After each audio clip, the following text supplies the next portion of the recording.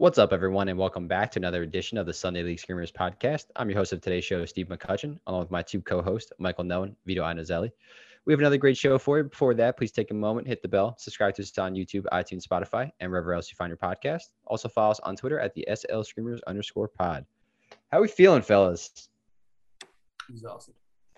Yeah, it's been a long week, man. I'm not gonna lie to you. A lot going takes a on. lot out of you watching those games. Well, I mean, there's that. I'm moving. Got stuff going on at home. It's been tough. So tough. Honestly, well. though, I can keep going, honestly.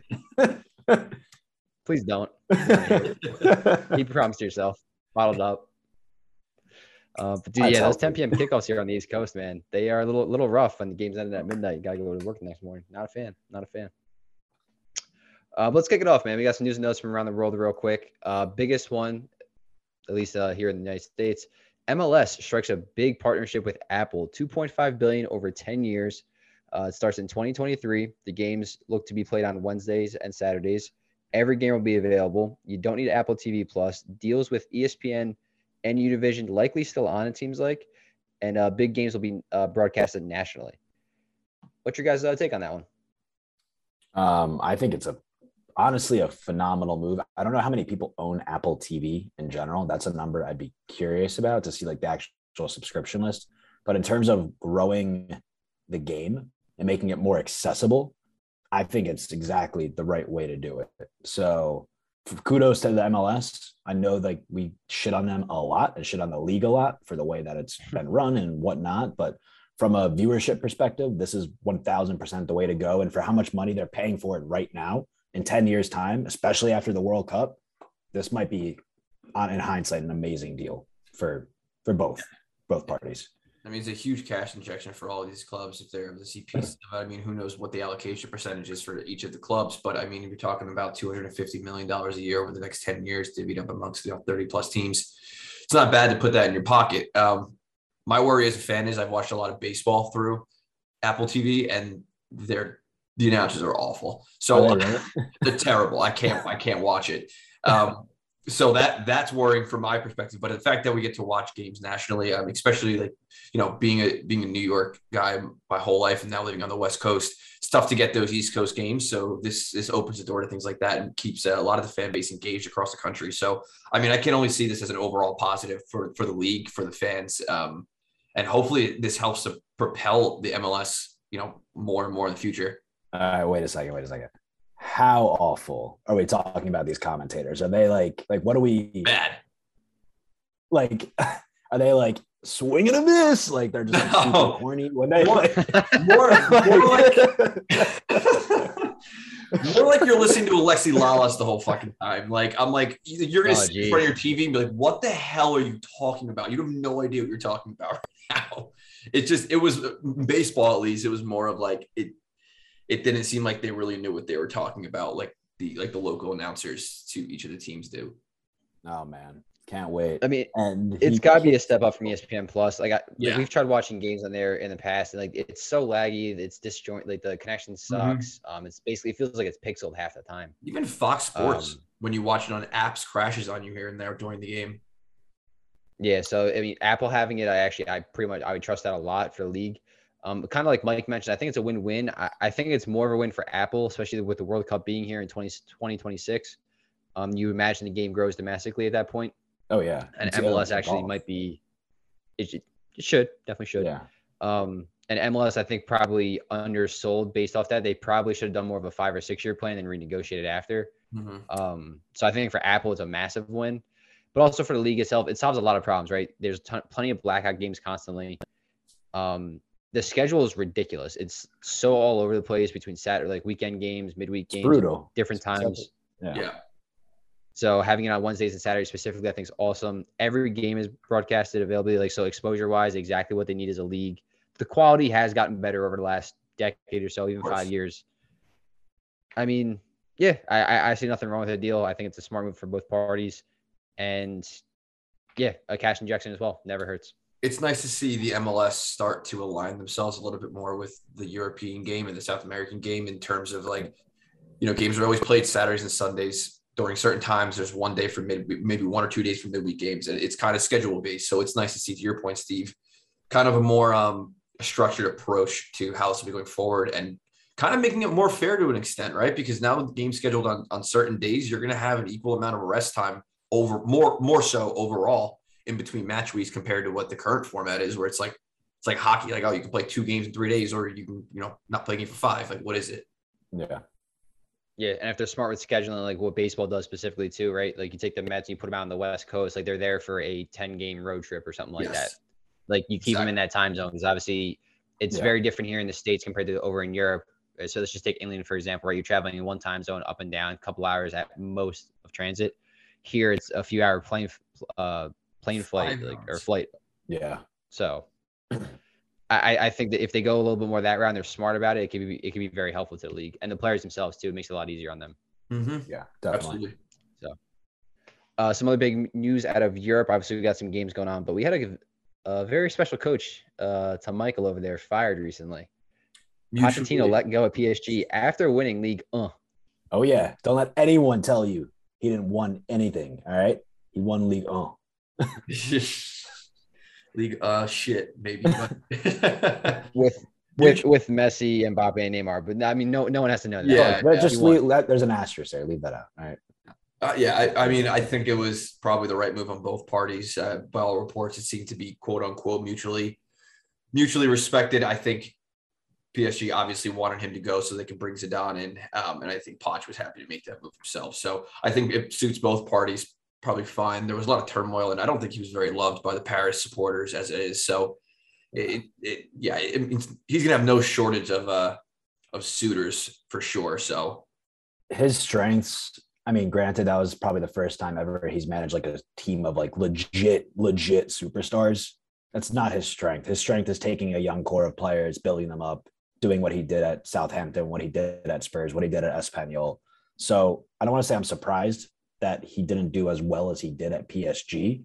However, to Vito's point, it's not like the writing wasn't on the wall, right? It was going to happen, especially after Mbappe signed that deal where they essentially gave him the keys to the kingdom. Whatever that guy says at this point goes. And if he wants to link up with his legendary French playing partner or coach, as you say, Zidane, then what's going to stop that? So let me ask you something then, because obviously this has been a long time coming in terms of like the year, right? Like it's been talked about and hinted at for a little while now. Knowing where the managerial seat was at United, and obviously the rumors flying around between trying to get Poch to come in, do you think Poch said no to United and they ended up going with Ten Hag?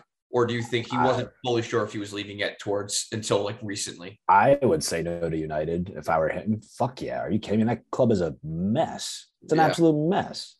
But then also, maybe from the side perspective, devil's advocate, maybe that's more leverage for him to come in and say, all right, I want the keys to the kingdom. I want full power and ability over transfer, scouting, etc.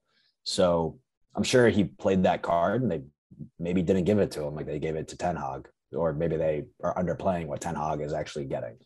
But I personally, if I were him, I wouldn't go to Man U. I think another position opens up for him that will be just as juicy. Someone, like you said, they'll snap at him because he's a world-class coach at the end of the day. Right. Do you think Premier League back on the charts? Or here's one for you that I think could potentially happen. I'm going to call this once. Yeah, once Eddie Howe craps the bed, Newcastle comes calling, I guarantee you that's where he will. Yeah, guarantee you that's where he'll be the number one target for them. The question is, does he go and does he support that? Obviously, he supports Qatari money in PSG. Let's just go into another state-backed club in Newcastle. So the morals align. I like it. So I can see that happening. Yeah, I can see that happening. All right. Last thing I wanted to cover over there. Obviously, we've had a lot of international games going on recently. Too many to cover. But two big notable names. France, England. Terrible, terrible windows leading up into the World Cup. I think they have one more Nations Leagues coming up, right? Maybe in September or something like that. But both of them went no wins, 2 draws, 2 losses. Are we feeling a France exit in the group stage? Absolutely not. That's previous. You're what are you smoking to even suggest that question? So you go to the Do you hospital. not know you the get that fucking statistic? You're senile. Yeah. You're senile. No Your way. birthday was recently. You might have dementia. You need to go get checked out. Yeah, no, I think it's way too soon to be clicking any type of panic button on those two. If anything, the one I would be worried about more so than the other would have to be England, just because in Southgate we do not trust. His tactics are super suspect day in, match in, match out, and I don't think he has a very good grip on that team, regardless of the quality of talent. I think France is in a much better position than England, but I wouldn't be worried about either of them at this stage. Look, I'm just saying. Ever since the U.S. qualified for the World Cup, all right, you look at the games after, England starts crapping the bed. I'm just not trying to drive correlation by causation, but something to be conscious of. They could be a little scared, just a little scared. Yeah, not to mention France has maybe one of the easiest groups at this point with what is it? The IC playoff one spot was what, Australia? Yes. And then it's Denmark and Tunisia. So if I'm France, I'm not too worried about it at this point. I get it. But 4 of the last 5 champions have all been knocked out in the group stage in the next World Cup. That's interesting. But this France team is different. This is maybe one of the best national teams ever. You say that, but okay, it happened to France. They won 1998, lost, were knocked out group stage 2002. Not necessarily the best teams either.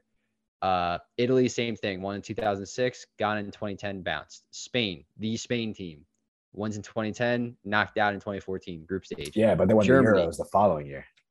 They did. Fucking weird.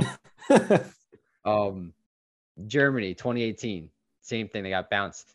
Like, it's not out of the cards in my opinion. It happens every single year, apparently. Every single World Cup lately. I mean, given the group that they're in, no disrespect to Tunisia and Australia, I just do not see them dropping points to either of those teams. I'm sorry. Denmark, maybe. But yeah, I don't see it. Tunisia's going all the way, bro. England, on another hand, we can go there. I'm just maybe. Now they'll probably run train through the group. So I don't know, man. Our group's weird though. Like Wales, we're gonna give them a good game. I think Wales would. Iran's kind of sneaky. They've been the last 3 World Cups, I think, give or take. Yeah, not a bad team. They're not horrible either. So it's, I don't know. I tossed the 10 around USA to win the group. Plus 700 odds seem too good. So I mean, I'm on that train. That's enough about Europe. Let's head over to the Stars and Stripes section of the show where we cover everything United States men's national team related, from the players, the team, all that kind of stuff. So we had 2 more games over this last window, a 5-0 win over Grenada, and then a 1-1 draw at El Salvador on quite possibly one of the muddiest pitches, if not worst pitches we've seen in quite a long time. Let's break down the Grenada game real quick. Couple quick things. For our 4 goals, could have easily been 7 or 8. We do expect, this is a weird one for me, right? 4 goals is awesome for our striker, for a team that has poor goal scoring abilities from our number 9 in the last, year and a half feels like. I don't even think this solidified the spot for him, though. No, I mean, I don't think so. It's the 170th team. I mean, there's 213 sovereign nations in the world, whatever the number is, and they're 170. No, this was a tune-up match, and it took us a little while to grow into there. And I think I said it last week. Well, you and I were just on the pod, Steve. And before that, it was 1 goal from open play in 13 matches. So while it's great that we got 4 goals from Jesus Ferreira, I don't put much stock into a match against a team that is never going to qualify for the World Cup, probably. No disrespect to Grenada, but let's just call a spade, right? That was a match where if he didn't do this, we had bigger issues. He's not the guy. I completely agree. Yeah. I mean, you expected this scoreline to be at least 4-0, and I think that's what you said last week. So you hit it basically right on the head. I mean, anything less than 1 goal from him, 2 goals maybe would have been disastrous. So I don't think this put him higher in my thoughts in terms of who should get that number 9 role come the World Cup, but it obviously didn't hurt it at any point either. No, I agree with that. My biggest gripe with Ferrara so far, I mean, yes, he's had some problems finishing. We can harp on that all we want. It's my biggest thing is against the quality of opponents, right? So when we play FIFA ranked opponents 1 through 50, he has 205 minutes and 5 appearances. So average of what, like 40, basically a half, right? For each game.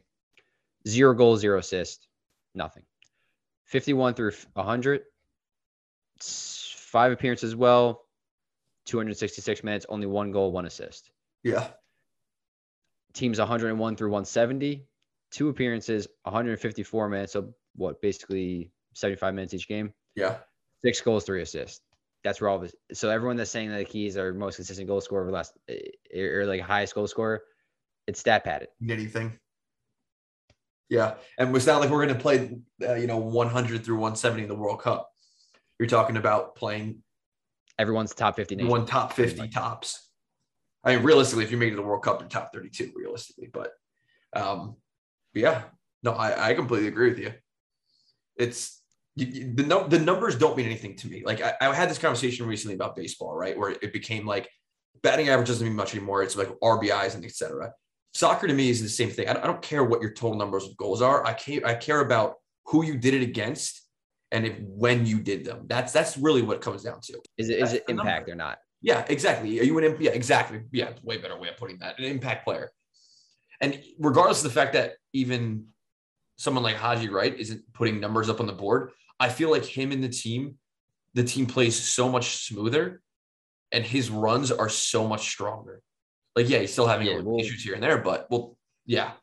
We'll get to Haji because I have a very big bone to pick with Berhalter. I wish I could just sit down with him, for just like a half an hour across the table and just have a nice chit chat.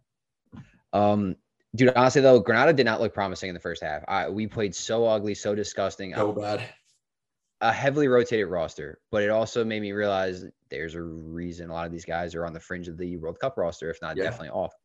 The only bright side from the first half, in my opinion, maybe two of Cameron Carter-Vickers played relatively pretty well, but like there wasn't too much to go off of. They didn't really have many attacks, but I thought Long also made a bunch of mistakes. But Luca De La Torre was by far the brightest person in that game and in our first half. The only person moving the ball forward, making driving runs, any type of offense was through him. Like, that's it. Like, that's all we had. Aronson comes on in the second half, starts killing it. Things start to change up a little bit. We got the first goal, got the second. They started to collapse a little bit. That's pretty much, dude. That was it, though. Like, Morris and Areola. Morris did score the tire one. I get it. But for 60 minutes or however long he played, a little bit into the second half, he was stonewalled by the 170 ranked defense. I'm sure half these guys don't even play in like the top tier divisions in whatever country they're in. I don't have it in front of me, but stonewalled. Could not go anywhere. Couldn't move the ball. Like, he was like, he's not the Jordan Morris of when he was younger. This injury has definitely played an impact on him, and I'm sorry for him. He's not a bad dude. I don't mean to shit on him. He's not national team level anymore. No, I agree. And I was thinking about it even when I saw him coming on in El Salvador. I can't lose my mind here. We should actually post a screenshot of your mind conversation and be like, we were wrong. Dig that back. But no, I mean, yeah, he scored even in the El Salvador game. We'll get to that one in a minute. But I agree with you. It just feels like at this stage in his career, Jordan Morris is riding the wave that he had when he became the big guy to begin with, when he got drafted out of college and he was the number 1 overall pick, right? And it just feels like that's really his claim to fame and his claim to success at this point, not his goals and his contributions that he makes to the team running off the ball and the effort that he puts in. I mean, I'm not saying he doesn't put an effort. I don't mean for it to sound like that, but I definitely agree with you that he's not the guy you want to see coming off the bench, especially in a tight game. But yeah, I will say, Luca De La Torre, man, this kid has some fire. And 24 years old, running around like a madman, is able to connect the play very, very well, looks very confident, calm with the ball at his feet. And he just looks like a natural, I don't want to say successor, but a natural fit to this midfield that we have with Eunice, Tyler, and Aronson and McKennie.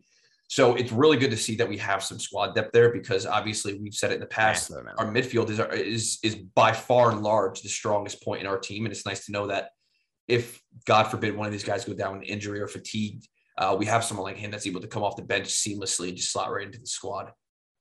Yeah, no, I completely agree. And then we have someone like Areola as well. I mean, exactly that entire first half, same as Morris. They're just stonewalled, terrible going forward, turned it over, couldn't do anything. If he doesn't get that goal and an assist in that second half against a very depleted defense at that point, Yep. If he wasn't off Berhalter's roster, I don't know what else you could possibly do to not make it. Like like Luque, right? Yeah. No, I'm talking about Arriola. Oh, Arriola. Sorry. Yeah, he was Like, very good. He was no, he was horrible. Yeah, I'm sorry. I was thinking about Kellyn Acosta. I actually did like Costa a decent amount. He's definitely locked in behind Adams for the World Cup. But like, dude, like he's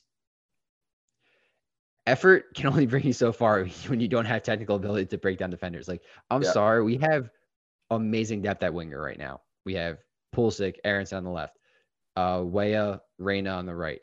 You can also swap in other guys in there. I don't know, some guy named Conrad who has been out of the picture for a while. I would take Conrad 30 times over Morris or Arriola right now, and he hasn't even been in the squad in God knows how long. Yeah. Disgusting. Berhalter has quite the affinity to him for some reason unbeknownst to us, you know? Verticality. No, we know it. It's verticality. And I don't know how many times you could say that about a person, but a lot of United States men's national team players could run straight if asked for. Maybe he's got a sick bounce pass. You ever think about that? Behind the back. Ozil. That kills me. But all right, let's head over to the 1-1 draw with El Salvador. First big talking point on my end. Horvath. Do you think he misses Qatar after the big mistake on the near post? I think it depends. I think it depends on what happens with his club situation, because if rumors are that the current keeper at Nottingham Forest wants to leave, and if that's the case, he'll get game in, game out time at Nottingham in the Premier League, right? Not necessarily. But hypothetically, let's just put this out there. And if he is playing for Nottingham week in, week out in the Premier League, you know, do you want the guy who's playing every day or every weekend, or do you want the two guy, or do you want to put in someone like, you know, Bill Hamid, who's a good, or Sean Johnson, who are both good options? But I think Horvath has proven his worth, and he's also statistically been one of the best keepers when called upon for Nottingham and the championship and just in general. So I think it's a blunder, yes, but does that automatically disqualify him off the plane? I'm not entirely sure. He'll be at the World Cup. I don't think there's any way for him not to be at the World Cup. Greg's going to bring three goalkeepers with him. It's going to be Turner, Steffen, and Horvath, because Johnson's not going to get the call up. He hasn't played consistently over the last 11 years, really, at this point. And Horvath has done enough to show that he is capable when he's in net. Yeah, he made a mistake there. Sure, I completely understand it. He's not going to be the first choice goalkeeper, not while Turner and Steffen are in the picture, but I think he makes the squad to be that emergency goalkeeper position. So I think he'll be on the plane. Yeah. Okay. Interesting opinions. I'm 50-50 Sorry, just one more thing. Just with that being said, I think before that game, given the fact that there's two more games before the World Cup, I think that was his chance to try to put himself in position for number 2 goalkeeper. And I think that's now gone. Yeah. Okay, yes, I could 100% see that. The only reason I'm saying, Mike, about the Nottingham Forest stuff, the news actually came out today that they're looking at Dean Henderson, bringing on and everything. So I saw that. If it's not Samba, it doesn't. There's a reason it feels like they're not going to Horvath right away. So if it's not Samba, it's going to Henderson. So he might be on a side note, that'd be quite a move by Nottingham if they're able to get huge moves. Oh, absolutely. So probably on a loan. I can't imagine a permanent transfer. It's a loan with just from rumors already. It's a loan with a $20 million buyout afterwards. That could prove to be pretty cheap in this market. Yeah, for an English keeper. Yeah. Moving back to El Salvador game though, tough first half in my opinion. Obviously dropping the goal right away. El Salvador basically just packed in the defense a little bit. The pitch itself, I don't feel like we were playing to what we were trying to play U.S. style, which is passing at like out of the back and doing all that kind of stuff now. Playing more of a possession game, which I'm fine with. On that kind of field, though, it's also going to be a lot more difficult to just play that way on top of a team playing 9 guys behind the ball, maybe all 10. So it's good to kind of see it switch up a little bit. What's your guys' take on Reggie Cannon? I feel like he got all these minutes during camp, way more than Yedlin. I thought he's not that great going forward. Defensively, I think if you had to put a 1-2, I think it'd be Des Yedlin, and then maybe you put Reggie there. I think him and who is the other one? Bello, who plays. Bello's more of a left back, but then you have Jack Moore, who wasn't in this one. I mean, Joe Scally can play left or right back. I'm not saying I don't think Joe's there yet for this World Cup either. But I mean, maybe he sneaks on as that, like just artillery, like or utility guy to play both positions if needed as a extreme backup, similar to Horvath. But I'm not sure he's done enough to necessarily earn a spot either. And I wouldn't be surprised if he wasn't called in. I'll put it that way. Yeah, I think he'll get the call up. I don't think Greg's going to go to the World Cup without that, knowing the injury concerns with Dest at this point in time. We'll see how healthy he is, obviously, at that stage. But, I mean, Yedlin's not getting any younger either. He doesn't have the pace and legs there. But I think if you had to, I think Canning could play both wings if he had to. And I think that's a factor that you have to take into consideration as well. Well, again, I think he's in the same place as Horvath. I don't think he's gone up or down, in my opinion, but I think he's a guy that is still going to make the trip for the depth purpose. Obviously, we all know who's going to be the starting right back. That's not a question. But, I mean, there's so many questions in the center back position right now. I think you take defenders where you can get them. So I think he'll be on the roster. He does play center back too for clubs sometimes, right? Or like that right center back, I think in the back three. I could be wrong. Yeah, I mean, he does like the venture forward too, which is always nice. I mean, we see that with great going up there. Not fantastic. I understand that. I mean, he's not like Destin and Jedi. I mean, no one on our team plays the wing back positions like those two guys. But I think he's a little bit more suited to it than Yedlin at this stage in Yedlin's career. All right. Brosling definitely needs some work, but at least he has the ambition to go forward, which is nice. A lot of times you don't see that in some defensive players, the wing back positions. Feel that. Great fight back in the second half to come back, grab a point as well. Ariela's red card. I'm not saying it was a red card. What I criticize him most on is putting himself in the position for the ref to make that decision. Because you have a high boot, you're coming in recklessly. I think if VAR is there, I don't even think it gets overturned. I'm just surprised that of that entire game, there's a lot of questionable. There's a lot of fouls. A lot of questionable things, and that was the one. Yeah, I can see that.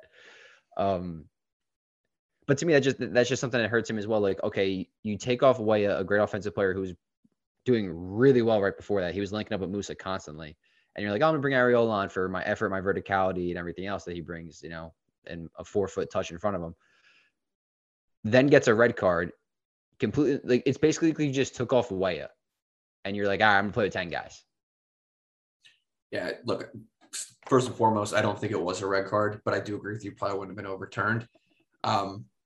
Yeah, I mean, it's not like he played the entire game. I mean, he came on in the 62nd minute and was sent off in what, like the 7 minutes later, I think it was. Yeah, like the 70th minute. It's just, it doesn't make it's like I understand, but that was a great move that they were putting together too.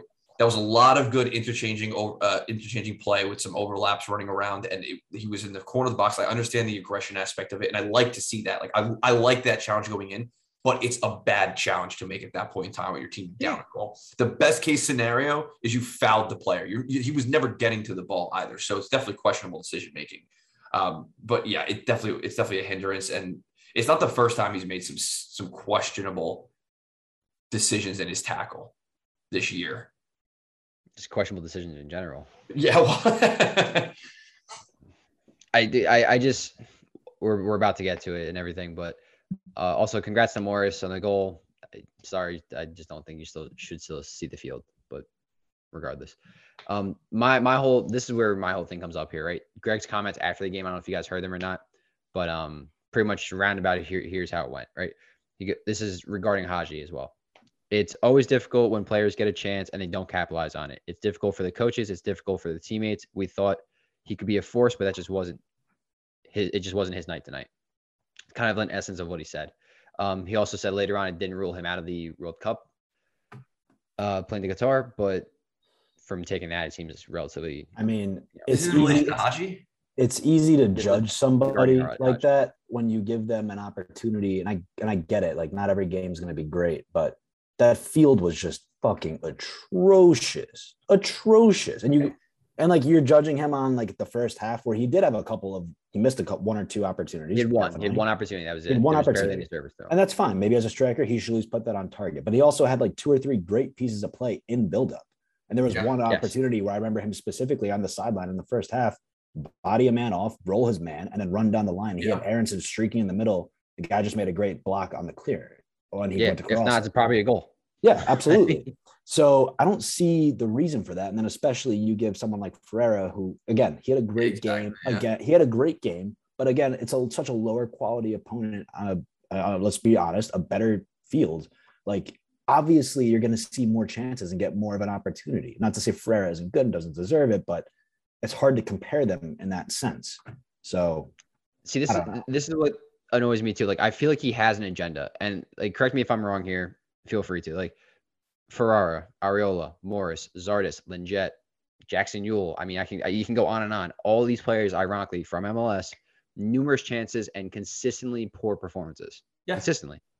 Never critiques them publicly, praises them for the most ridiculous things. Arriola, verticality, effort. Like, congrats. Like, every player on the team can give you that.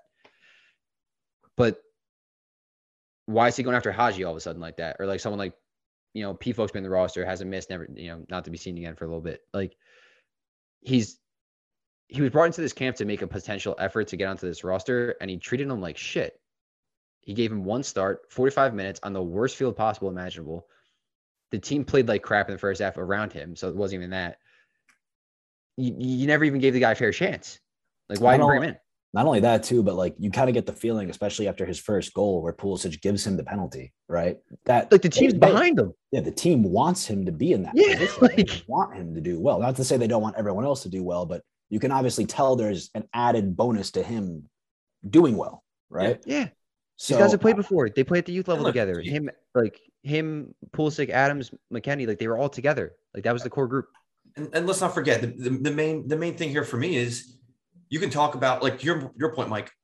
All these strikers are missing chances, right? It's not like it's just him that's doing it. Everyone's missing chances, but no one gives more to the team, not just in effort, but in terms of overall play structure when they're not scoring. And out of the strikers, then Haji, right? His runs in the channel, pulling off defenders and opening up space. His hold-up play is better than Ricardo Pepe and Josh Sargent. So when you're looking at all these strikers not scoring, still the best fit, in my opinion, still has to be Haji for what he's bringing to the table and allowing the rest of the team to play around him at the same time.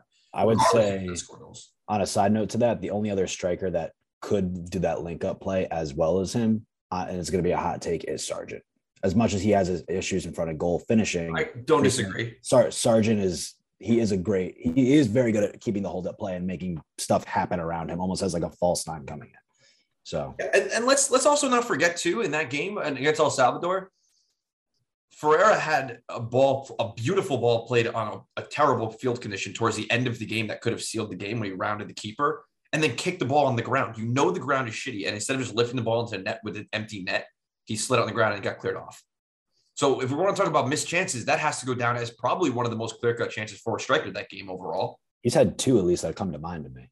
I don't want to pick on Ferreira. I'm just trying to say that, like, if all the strikers are missing, it's why are you picking someone out? Because this isn't the first time he's doing it. Look what he's doing with John Brooks. When you have one first-choice center back at this point in time, and you're still going to throw shade at the one guy who can come in and probably fix the problem for you. And now you have one of the guys that clearly the whole team wants to play with in Haji, right? And you're going to publicly comment on him as, oh, you missed chances. It hurts the team. Yeah, and then to go on and say like about him at this, it doesn't rule Haji out for anything in the future. We don't work like that. It was just an unlucky night for him. Where have we heard I would that 100% disagree. Like, how does it not work like that? Where have you heard that before earlier? Where have you heard that before earlier in the World Cup qualifiers? Who else did that pop up with? Doesn't rule him out. It's all about form, right? Missed your opportunity, dude. It's total bullshit, dude. It's amazing. Like, oh my God. And you're going to tell me there's not an agenda? Like, bullshit. Like, come on. It's no surprise. I mean, we all know he loves the MLS players. He was recalling Zardes until it was clear that Zardes wasn't up to scratch because he has an affinity with him. He's worked with him in the MLS. He's an MLS player. Didn't work out. Okay, now you can't bring him. But he brought him for, half of the World Cup qualifying matches overall, probably? At least the first half before it went down the drain. It's just frustrating as a fan. Like, it feels like the writing's on the wall, like to who to bring in. He plays the non-MLS players that have to be in the squad. Our midfield, Pulisic, Weah, Robinson, right? Are guaranteed bit. Everyone else that isn't a guaranteed starting role, he goes with his favorites, not with who's going to bring the most to the team. That's what it feels like the other guy has to fight twice as hard for that same position. Yes. He's going to be given half the chances, and if he doesn't perform, you're gone. Yeah, I feel like it's like fucking Donnie Van Der Beek with half this team right now. Like can't get a fair look. And you're right. He gave him 45 minutes. 45 minutes is not enough in one game to show what you can do, especially when you just are brought into the national team. Yeah, it's there's no way to critique him fairly upon this window. And if he doesn't get into the next, do we have 2 more games in CONCACAF Nations League? Yeah, but they come right before the World Cup. Yeah, the roster is going to be locked. It's too late. Yeah, it's way too late. There's no way. It's going to be the full 26 at that point that he's bringing. Okay. Who do you think Greg has to bring 3 strikers? You got to figure, given the woes, right? Who's the 3 he brings? Haji, Pifo. Who should he bring, or who will he bring? It's going to be Ferrara. That's guaranteed. I would imagine Pifo, I would think, and then probably Pepe. Yeah, that's what I would say. Yeah, I can. Okay, he hasn't been healthy. He's gone too far. I think it should be Pepe, Haji, and Ferrara. I would say P-Folk, Haji, yeah. Then Pepe. Yeah, probably leave Ferrara out, actually. I mean, I like Ferrara a lot. I do. But yeah, so we're kind of just shitting on him a little bit because of he's just been the most recent one. Right? There's been Or maybe if you want to go on form, then maybe you say P-Folk for Haji and then Ferrara. Like to what you were saying. But it's look, Ferrara's scoring goals in the MLS. Okay, congratulations. But when you come up against a team like England, ranked in the top 5 in the world, I don't care how you perform in the MLS when you haven't scored a goal in qualify, when you barely score goals in qualifiers in the Nations League against teams that are just breaking the top 75. Yeah. Some it's different caliber. I want the guy who's playing in Europe at that point. I want the guy who's going to give you something outside of goals specifically, because Ferrara doesn't hold up play at all. I can't wait for the form discussion to come in. Like when Greg's like, "Oh, I brought this guy in because he's in great form right now," and then Haji and Pifo are gonna be probably scoring their asses off in their respective leagues, and then we're gonna be like, "So what about them?" Yeah. Can't wait, dude. Absolutely can't wait. Let's just show. So some stocks that went up, some stocks that went down. In my opinion, I'm just gonna kind of read them all for you. Up, Musa, because he was with Aronson basically killing it lately. Musa's position kind of seemed a little bit threatened. But this past game against El Salvador, this guy was on an absolute mission, and he was very, very close to netting quite a few goals for us. Luca De La Torre, same situation. He was fighting for a spot, absolutely locked it up, in my opinion. Cameron Carter-Vickers, I thought actually did really well in his appearances that he played for us. Maybe a little shaky in the very first one, just at the start. Maybe had some nerves going, but after that, I mean, in my opinion, he's on our roster right now.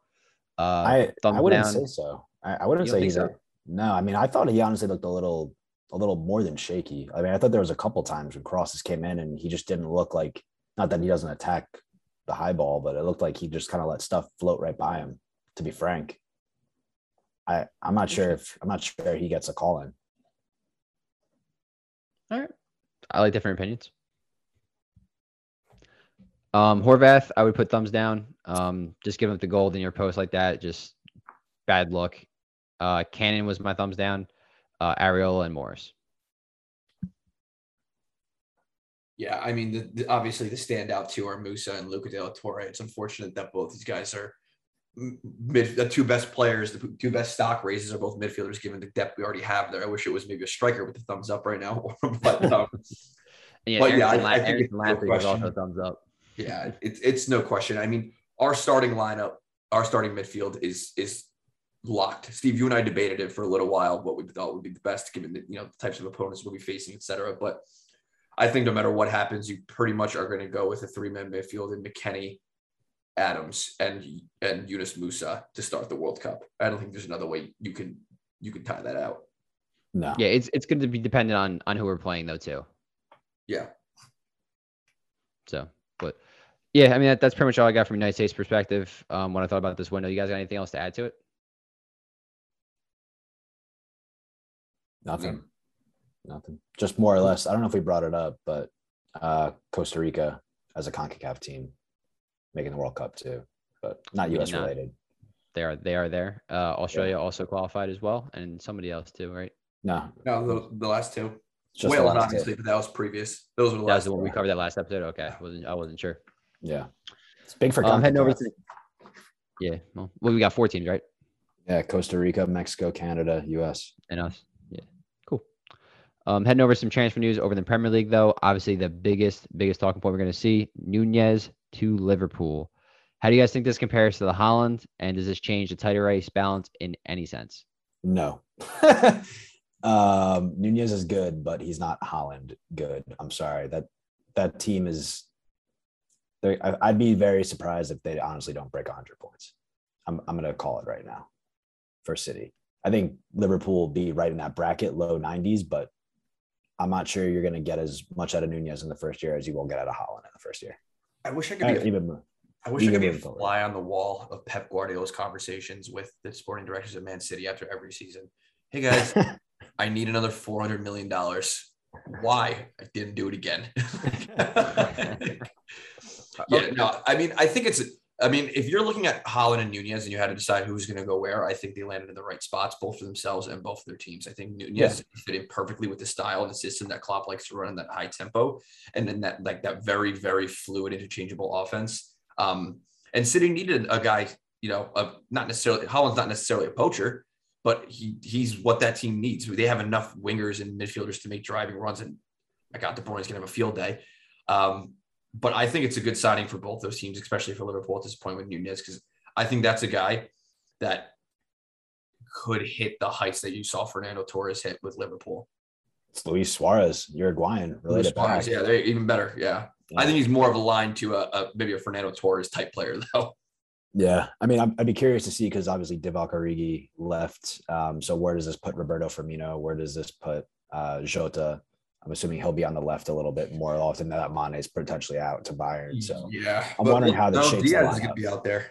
Yeah, exactly. So I'm curious how they fit and where they fit him in. And you don't see Klopp switching up his formation to like a 4-2-3-1 to slot maybe Jota in behind Nunez as striker. But yeah, I mean the attacking options are still pretty plentiful.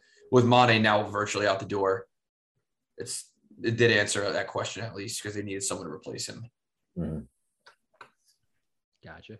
Basuma to Spurs. Mike, how do you like that move? To be determined. So I think as a footballer, he's a great player. Every time I've watched Brighton, I've always been very jealous that they had him in the center of the park. He's always been a standout player, him and Tariq Lamptey in particular. So from that perspective, I'm very excited and to see how Conte molds him as like a 6 that's able to break the line, dribble past people. Almost reminds me of like a Moussa Dembele type in a little bit. As a person, obviously he has we have to acknowledge this, or I have to acknowledge this. He has the sexual allegation or sexual assault charges pulled up against him, whatever that is going on. So obviously that's a major concern. And hopefully, one way or the other, he's either innocent or if he's guilty, they just get rid of him because I don't want that shit on my team. But that being said, as a footballer, and we'll just keep it at that point. I think he would be a good fit for that Tottenham midfield. And I think he's an automatic upgrade over Bentancur, over Højbjerg, over Skip. So it's a good signing from that perspective. I feel you on that one. Other transfer news, we got Stolnina almost locked up to Chelsea. It looks like $10 million move. Kepa's basically on his way out. Mendy's 30 years old. I don't know if Chelsea's transfer policy is changing it at all, but typically when players become 30 years old on them, they're very reluctant to give them longer contracts, 1-2 year deals at most. The loan rules are also changing. Might not be a bad move for him, actually.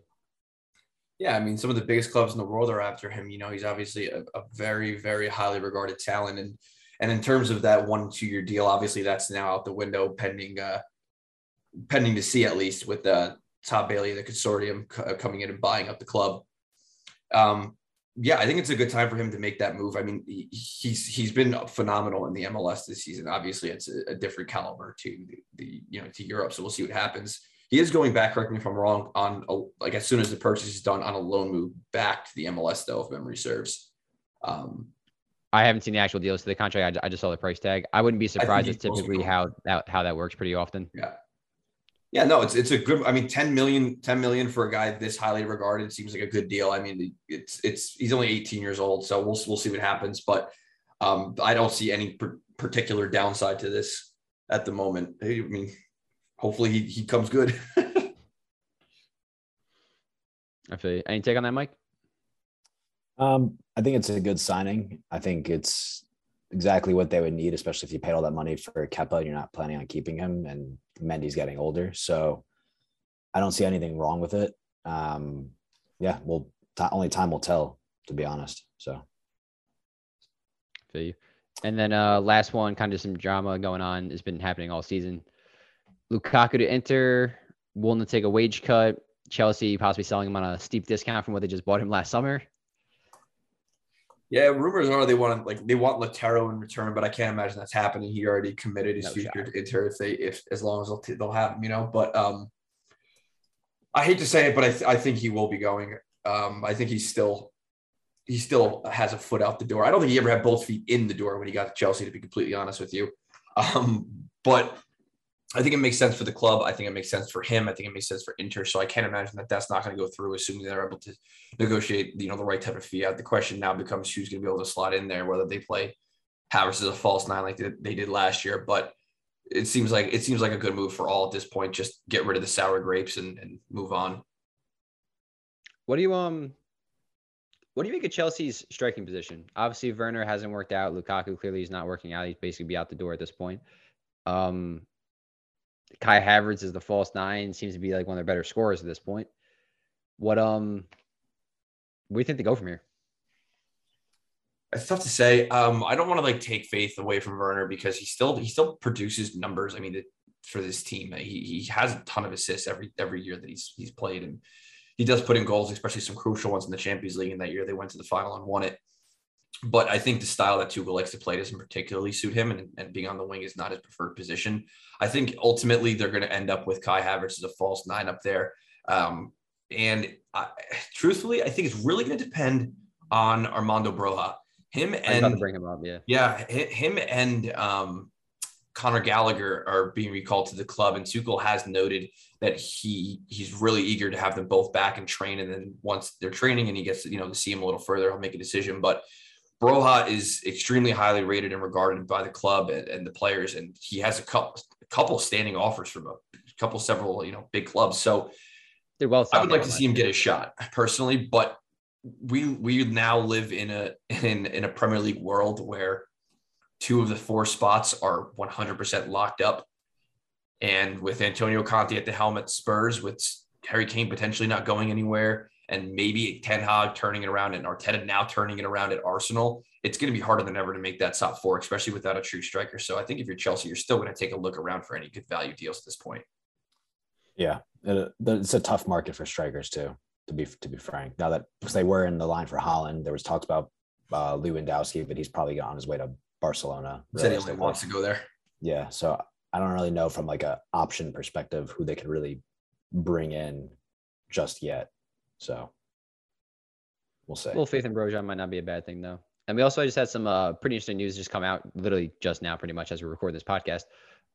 United States men's national team is planning to play Saudi Arabia and Spain in September as World Cup tune-ups. To me, good move. Obviously, Spain, top tier opponent. Saudi Arabia, maybe more of a they're good. They're a good team. I believe they're in the World Cup, aren't they?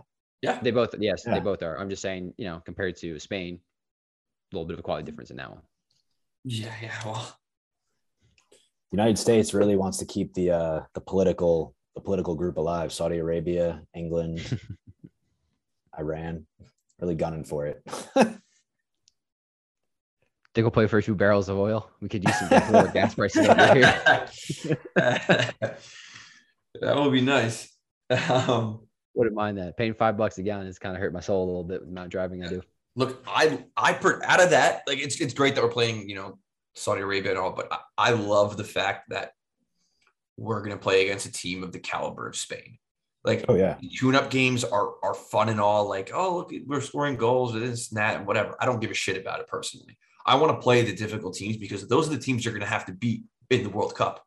You're not going to play. I mean, no disrespect to Saudi Arabia. Again, not a bad team, but we're playing England in the group stage and Wales, who are are, in my opinion, better teams than them and extremely difficult opponents. And it only gets harder from there. So the fact that we're playing a team like Spain is really refreshing, and not just a tune-up match. It's also a challenge to get your head right. Like, this is the physicality level you're going to be facing. This is the quality of opponents in the ball you're going to be facing. You want to play, you got to step up to that level. Yeah, definitely. I think they're great tune-up games. Absolutely great. World Cup competition, playing World Cup caliber teams. So. Yep. Oh, honestly, dude, I might have read that wrong. I do apologize. It looks like they're playing Saudi Arabia in Spain, not playing Spain. Oh, you suck. That was my fault. I wrote "and Spain." Oh, God. I got to cut out the last 30 seconds now. No, just leave it. It was a good rant. It was very. It was solid. No, it made sense. We're gonna blame Mike for that one because he wrote that in the chat, and I just double checked him. I trusted him, and I shouldn't have. So it's just one game then going on. Do you know what was it announced when they're gonna hold that match? In September. September? Yeah. We're blaming Mike. I got a fact check though. That's on me. Well, I mean, it's happening in real time. I'm sorry. All right. Well, if you want to hear something funny, I just typed in Spain U.S. men's national team to try to find that information, and it brought up the last time Spain and America played, June 25th, 1950. in the World Cup? World Cup, June 25th, 1950. Spain beat us 3-1 is the first thing that Google brings back when you type in Spain U.S. MNT. Really? Because we I can't imagine that's the case, right? What's that? Didn't we beat him in the Confederations Cup 3-2? That's like one of the biggest wins we had back in like 08-09. It was. Yeah, I guess. I don't know why I pulled that up. That was pretty funny. I was like, I thought we played him more recently. That's funny. But yeah, anything else to kind of add to this, guys? Yeah, one more big transfer we didn't talk about. Paul Pogba returning to Juventus. Yeah. It's just like joins Manchester United, leaves on a free, joins Juventus. Great piece of business. World record fit, not world record. What's a world record at the time when he left? At the time, it was up there. Yeah, it was close. It was up there, but it was like 90 million. It was up. Didn't break Ronaldo's from a couple years prior, but once again, leaving United on a free. That is some seriously good business right there. Juventus, they're like what's not a team that just does a lot? Mostly Juventus, a lot of good business. I mean, didn't they get like Juan Cuadrado was cheap? Really cheap, actually. I'm thinking about it. Morata was pretty cheap too for them. They do a lot of good business over there in Turin. Because they're cooking the books, man. Yeah. Allegedly. They're about to get relegated again. Yeah. That was Costa. That was the other one. But yeah, boys, that'll do it for this episode of the Sunday League Screamers podcast. Like, comment, hit the bell, subscribe to us on YouTube, iTunes, Spotify, and wherever else you find your podcast. Also, give us a follow on Twitter at the SL_Screamers_pod for daily tweets about the show, world football, the United States men's national team, and the Premier League. I'm your host, Steve, with Mike and Vito signing off.